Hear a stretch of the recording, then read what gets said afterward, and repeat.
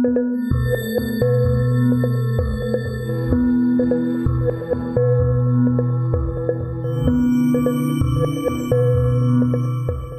back to the History of South Africa podcast with me, your host, Des Latham. This is episode 99 and Shaka's time is up.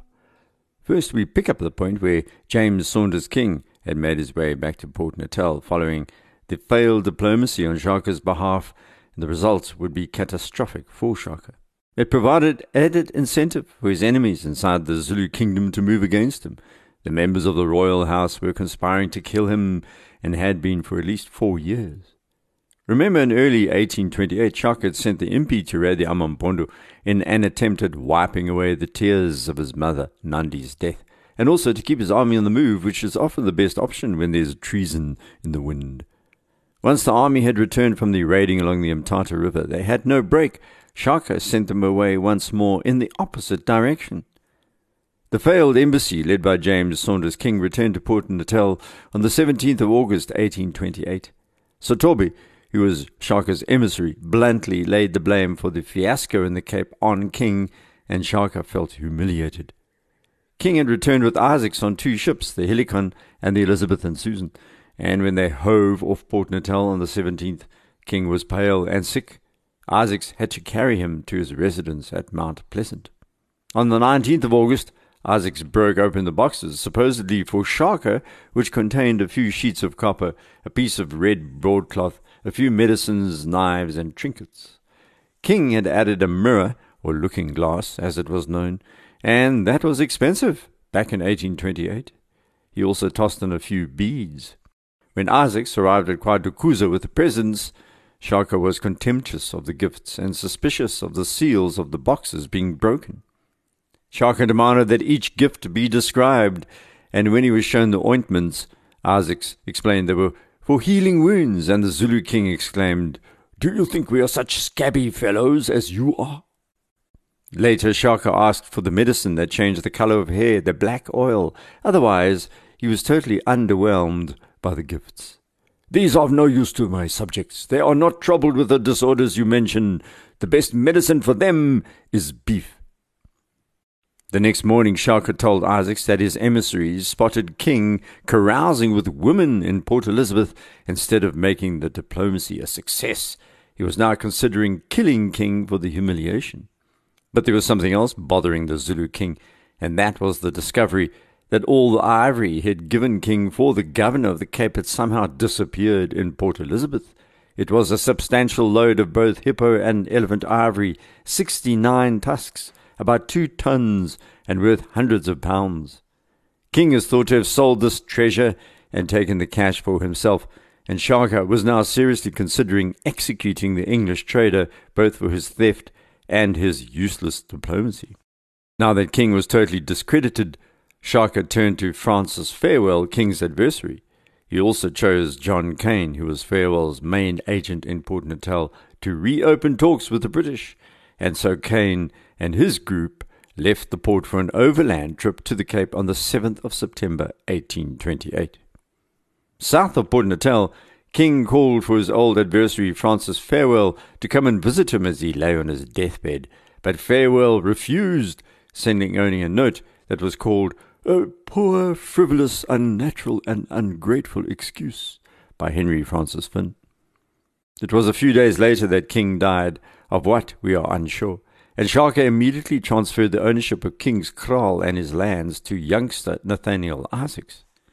And in a strange coincidence, King's boat builder by the name of John Hutton died within a week. There's no suggestion of foul play. Perhaps they were both afflicted with the same virus.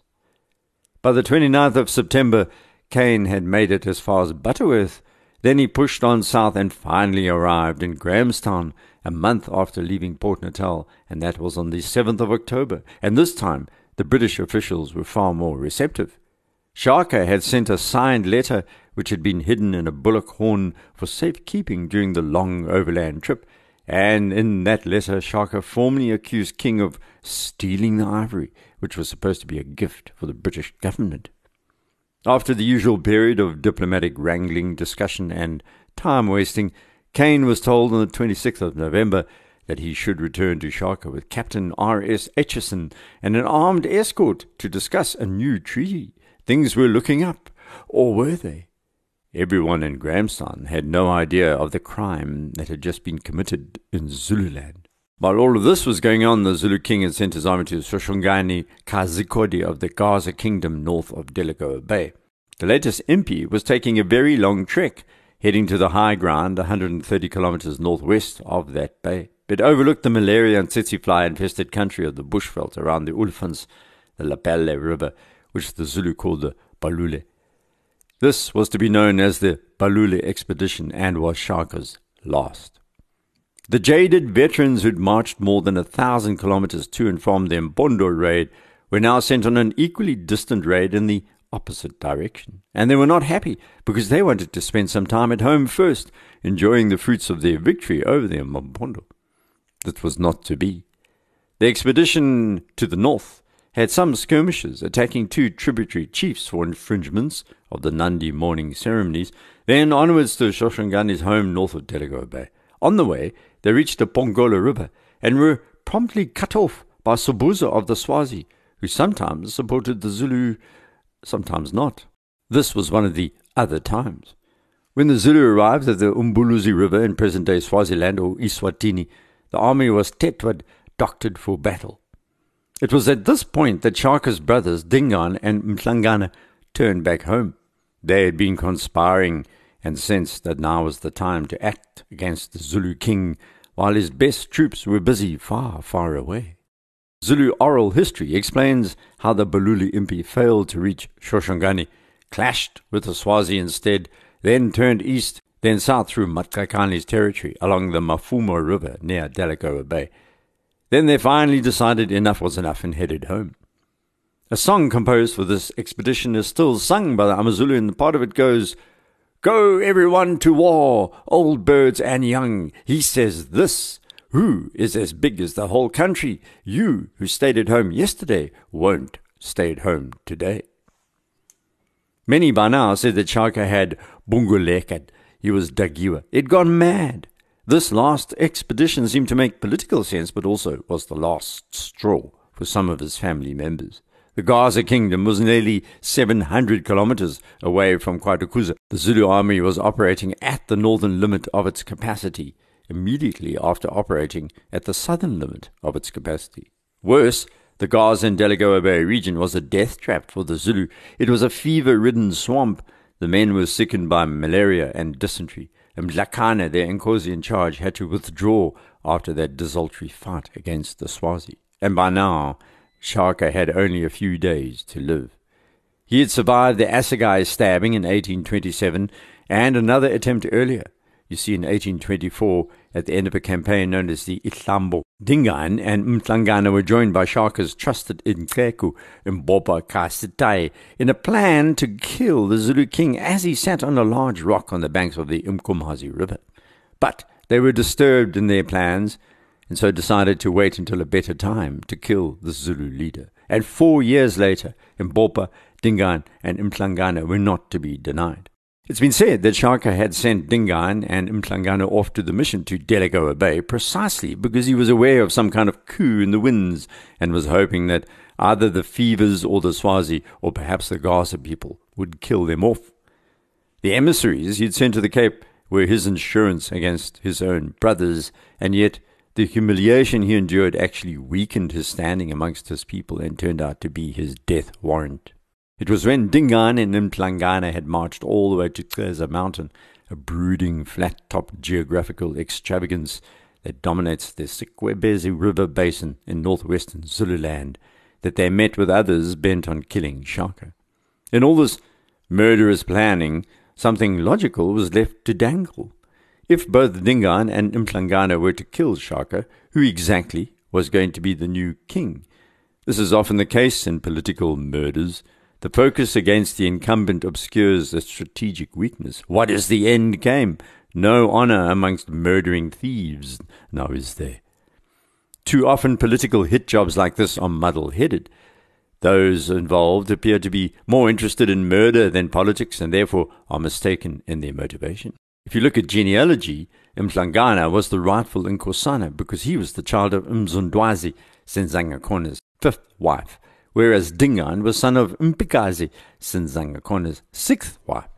It's one of life's ironies that at this point Dingaan and Mhlangana were close, chummy, or apparently so. Your enemy is my enemy kind of logic. So they sat on this hill called Xeza. They avoided discussing the matter of succession until they killed Shaka. That was a bad mistake, particularly on behalf of Mhlangana. Marching along too with this Baluli impi was Mpande, the son of Songia, Senzangakhon's ninth wife. He was regarded as too weak-minded to be of any use and too young anyway to be a threat to either, and was left to continue with the army towards Gaza. Later, he had become the king of the Zulus after Dingaan. There's a lot more blood to flow in this story. With cold fury and death in their hearts, Dingaan and Mhlangana walked back to KwaDukuza. They stopped outside the homestead, and before word of their presence spread, they met Mbopa Kasitai, Shaka's main protector, the Intreku, who had also been part of that botched previous assassination attempt in 1824. Mbopa was around 1.8 meters tall. He was stern, dark, and stout by all accounts. Quite an evil man, too. He enjoyed killing innocent people, loved torture, and always urged execution when there was any doubt. What Shaka didn't know was that Mbopa hated him, believing the Zulu king had caused his mother's death years before. He had waited so long and ingratiated himself so deeply in Shaka's life that now he was the Zulu king's main body servant, the only person in the kingdom who was allowed to carry a spear into Shaka's presence. So Mbopa wanted more power and a chiefdom of his own as well as revenge. There was another plotter, and her name was Mkabayi, Shaka's aunt. She was the matriarch of the Zulu royal house, the Ndlovukazi, the great she-elephant, and Mkabayi gave Dingaan and Mhlangana her blessing because she blamed Nandi's death on Shaka. Mkabayi was also sick of Shaka's constant warfare, leaving Zululand in chaos. She said he was destroying the kingdom. Mkabayi had been whispering about killing Shaka in Dingaan's ear for some time, warning him it was either kill or be killed. So the die was cast. What happened next has been muddled by some in the telling, but once again the end result was not disputed. It's terminal, this death business. Not even the date of the assassination is certain, although these days we call it Heritage Day, 24th of September, what used to be known as Shaka's Day. However, we are pretty sure about where the killing took place.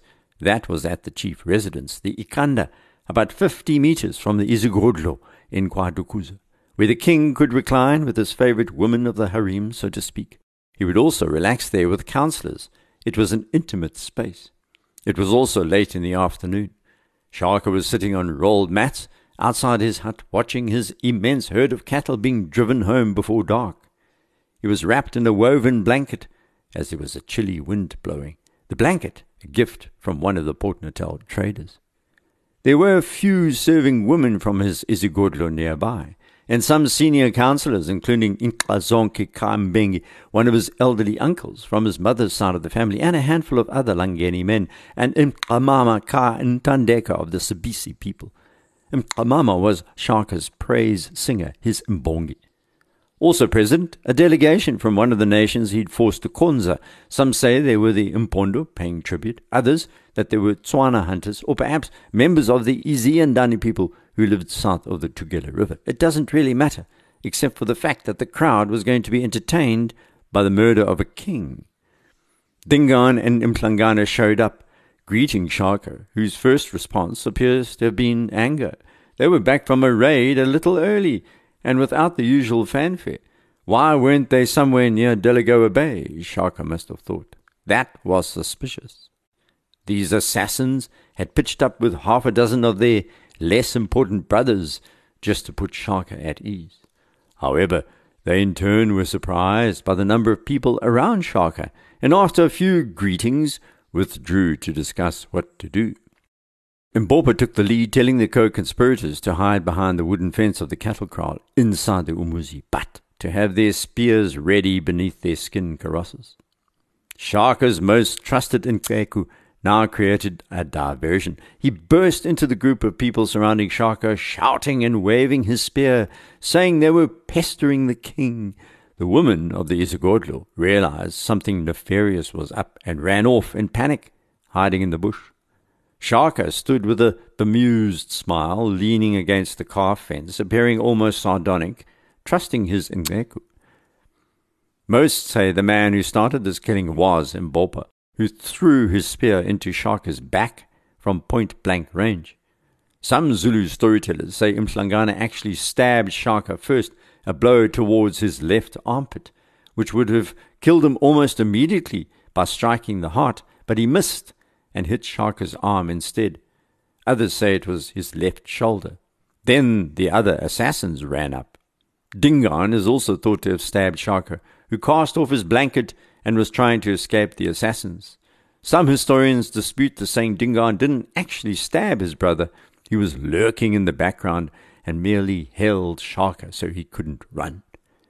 The Zulu king was apparently shouting prophetic last words to the effect that, "You will come to an end killing one another." And he also repeated the warning about the white people, who he called swallows, because they'd come from the sea, like the migrating swallows appeared to do, and also because the settlers were building their houses of mud, wattle, and daub, as it was called, just like swallows.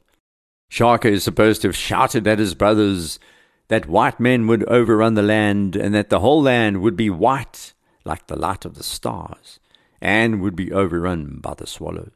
Whether or not he said all of the above, we're not entirely certain. That he would be waxing lyrical about swallows while men were sticking assegais into him seems to be rather unlikely, but does have the effect of raising Shaka's esteem within the struggle movement for political change in a modern South Africa. Shaka managed to stagger away, heading towards the sanctuary of his Isigodlo, his woman, but he collapsed and died a short distance from the entrance. Some say he begged for mercy, although others scoff that he would never have been so cowardly. As he slumped to the ground, the assassins stopped their attack, which was an insult. Usually the enemy, who fought courageously, would be repeatedly stabbed in a ritualized manner called ukuhlomula. Animals that are killed and respected for their ferocity, such as buffalo, lions, are stabbed in this manner. No, in Shaka's case, it's believed that the assassins merely left their spears sticking out of his body. And worse, they didn't cut open his stomach. It's ironic that Zulu warriors did this much later to the British soldiers they killed in St. Luana. There, 1,500 British soldiers were killed, and the impis slit their stomachs to allow the soul to escape and to stop them from bloating. This is done to honor an enemy soldier who fights with dignity and courage. But Shaka was not afforded this honor. Therefore, it can be said that this leader of the Zulus was afforded less dignity in death than an invading British soldier. And that's how much the royal house hated Shaka. The assassins quickly rounded up local men who were ordered to sing the Ihubo ballad, all about the ancestors, and sung to purify the memory as a king dies. They were trying to cleanse themselves of this dastardly act. Macbeth's wife would identify with this sentiment. A black ox was selected from the herd and sacrificed to the ancestors. Then the women of the Isigodlo, the Mdlunkulu, came dancing out of their huts, crying, and they were all obviously terrified. It was at this point that the ramshackle logic of the killers was revealed, as the gall from the black ox was mixed with its paunch and then drunk by those who'd killed the king and sprinkled over the people close by to ward off the evil spirits of death. The bladder would then be tied on the arm of the main sacrificer. And who was this then? Was it Dingaan or Mhlangana? Both brothers were determined to be the regent, each insisting they were the new king and should wear the bladder. And Mbopa stepped in and sagely suggested delaying the announcement of the new king until the Balule Impi returned from Delagoa Bay. And by the way, he said, as Shaka's Ngeko, he would anoint himself as the acting king. Shaka, had he already been in his grave, would have been turning. But he wasn't in his grave yet. The killers left him where he'd fallen, bloody and sprawled near the women's enclosure. Mhlangana suggested dragging the corpse to the river and leaving it for the crocodiles. So while they thought about this, They left it right there overnight. There was an argument that night, which continued when they awoke the next day. Some said Shaka should be buried as a king. It must be a royal funeral. And finally, Dingaan agreed. Mhlangana rejected this. He wanted Shaka to be treated worse than a dog or a British soldier. So they pulled their spears from his body, and Shaka was wrapped in the skin of the black ox they had slaughtered, then placed in a sitting position tied to the central pole of his main hut. His subjects then ran about collecting all his personal effects from around the kingdom, loin coverings, dancing outfits, beads, brass bangles, while his body slowly decayed in the autumn heat. Once secured, his worldly possessions were placed alongside him, never in front or behind, and he was laid in his grave, but without his spears. This was just in case his ancestors were angry and may rise up to stab the assassins or anyone else around Kwadukuza. Clearly a case of bad conscience. You can imagine Dingaan and Mhlangana washing their hands like Lady Macbeth. A malevolent spirit had taken hold of the moment, no doubt, and Dingaan and Mhlangana ordered all the empty grain pits to be closed up, just in case Shaka's revengeful spirit emerged from the ground in the dark, using the empty pits as channels from below.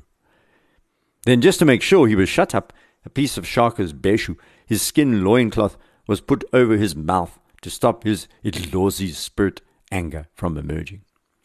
There was to be no mourning period for Shaka. Dingaan and his co-conspirators said the death of the evildoer, or Ichinga, the madman from the Mtetwa people, should not be mourned. They should be happy he was gone from Zululand. The troublemaker was dead. It was time for a proper Zulu to lead, they said. Shaka was buried sitting up like his mother, and like Nandi, he was joined in his grave by members of his clan to keep him company in the afterlife. It was easy to decide who, because Dingaan and Mhlangana had already killed most of these. Nandi's elderly uncle Nxazonke, along with Shaka's praise poet Mqamama and Intindeka, then Duna of a nearby Ikanda, all killed as they stood aghast on the day of Shaka's death, and now laid alongside Shaka's body. The stones were piled on the grave. A hut was built over the spot. The men who'd built the grave were immediately banished, sent away to distant lands because they'd handled the dead. Guards were posted, supplied with meat and corn, and they remained there on pain of death. Despite being treated so badly, his brothers relented and then followed tradition. After a few months, the spirit of the dead ruler was brought back in a process called ukubuyisa, where a feast is held, and then the spirit would be invited to head off to its final and eternal home called the Umuzi Wedlozi. And thus, Shaka was gone from the real world. But his memory would be invoked repeatedly from then on, and in some ways he never died, as we still venerate this remarkable African leader to this day.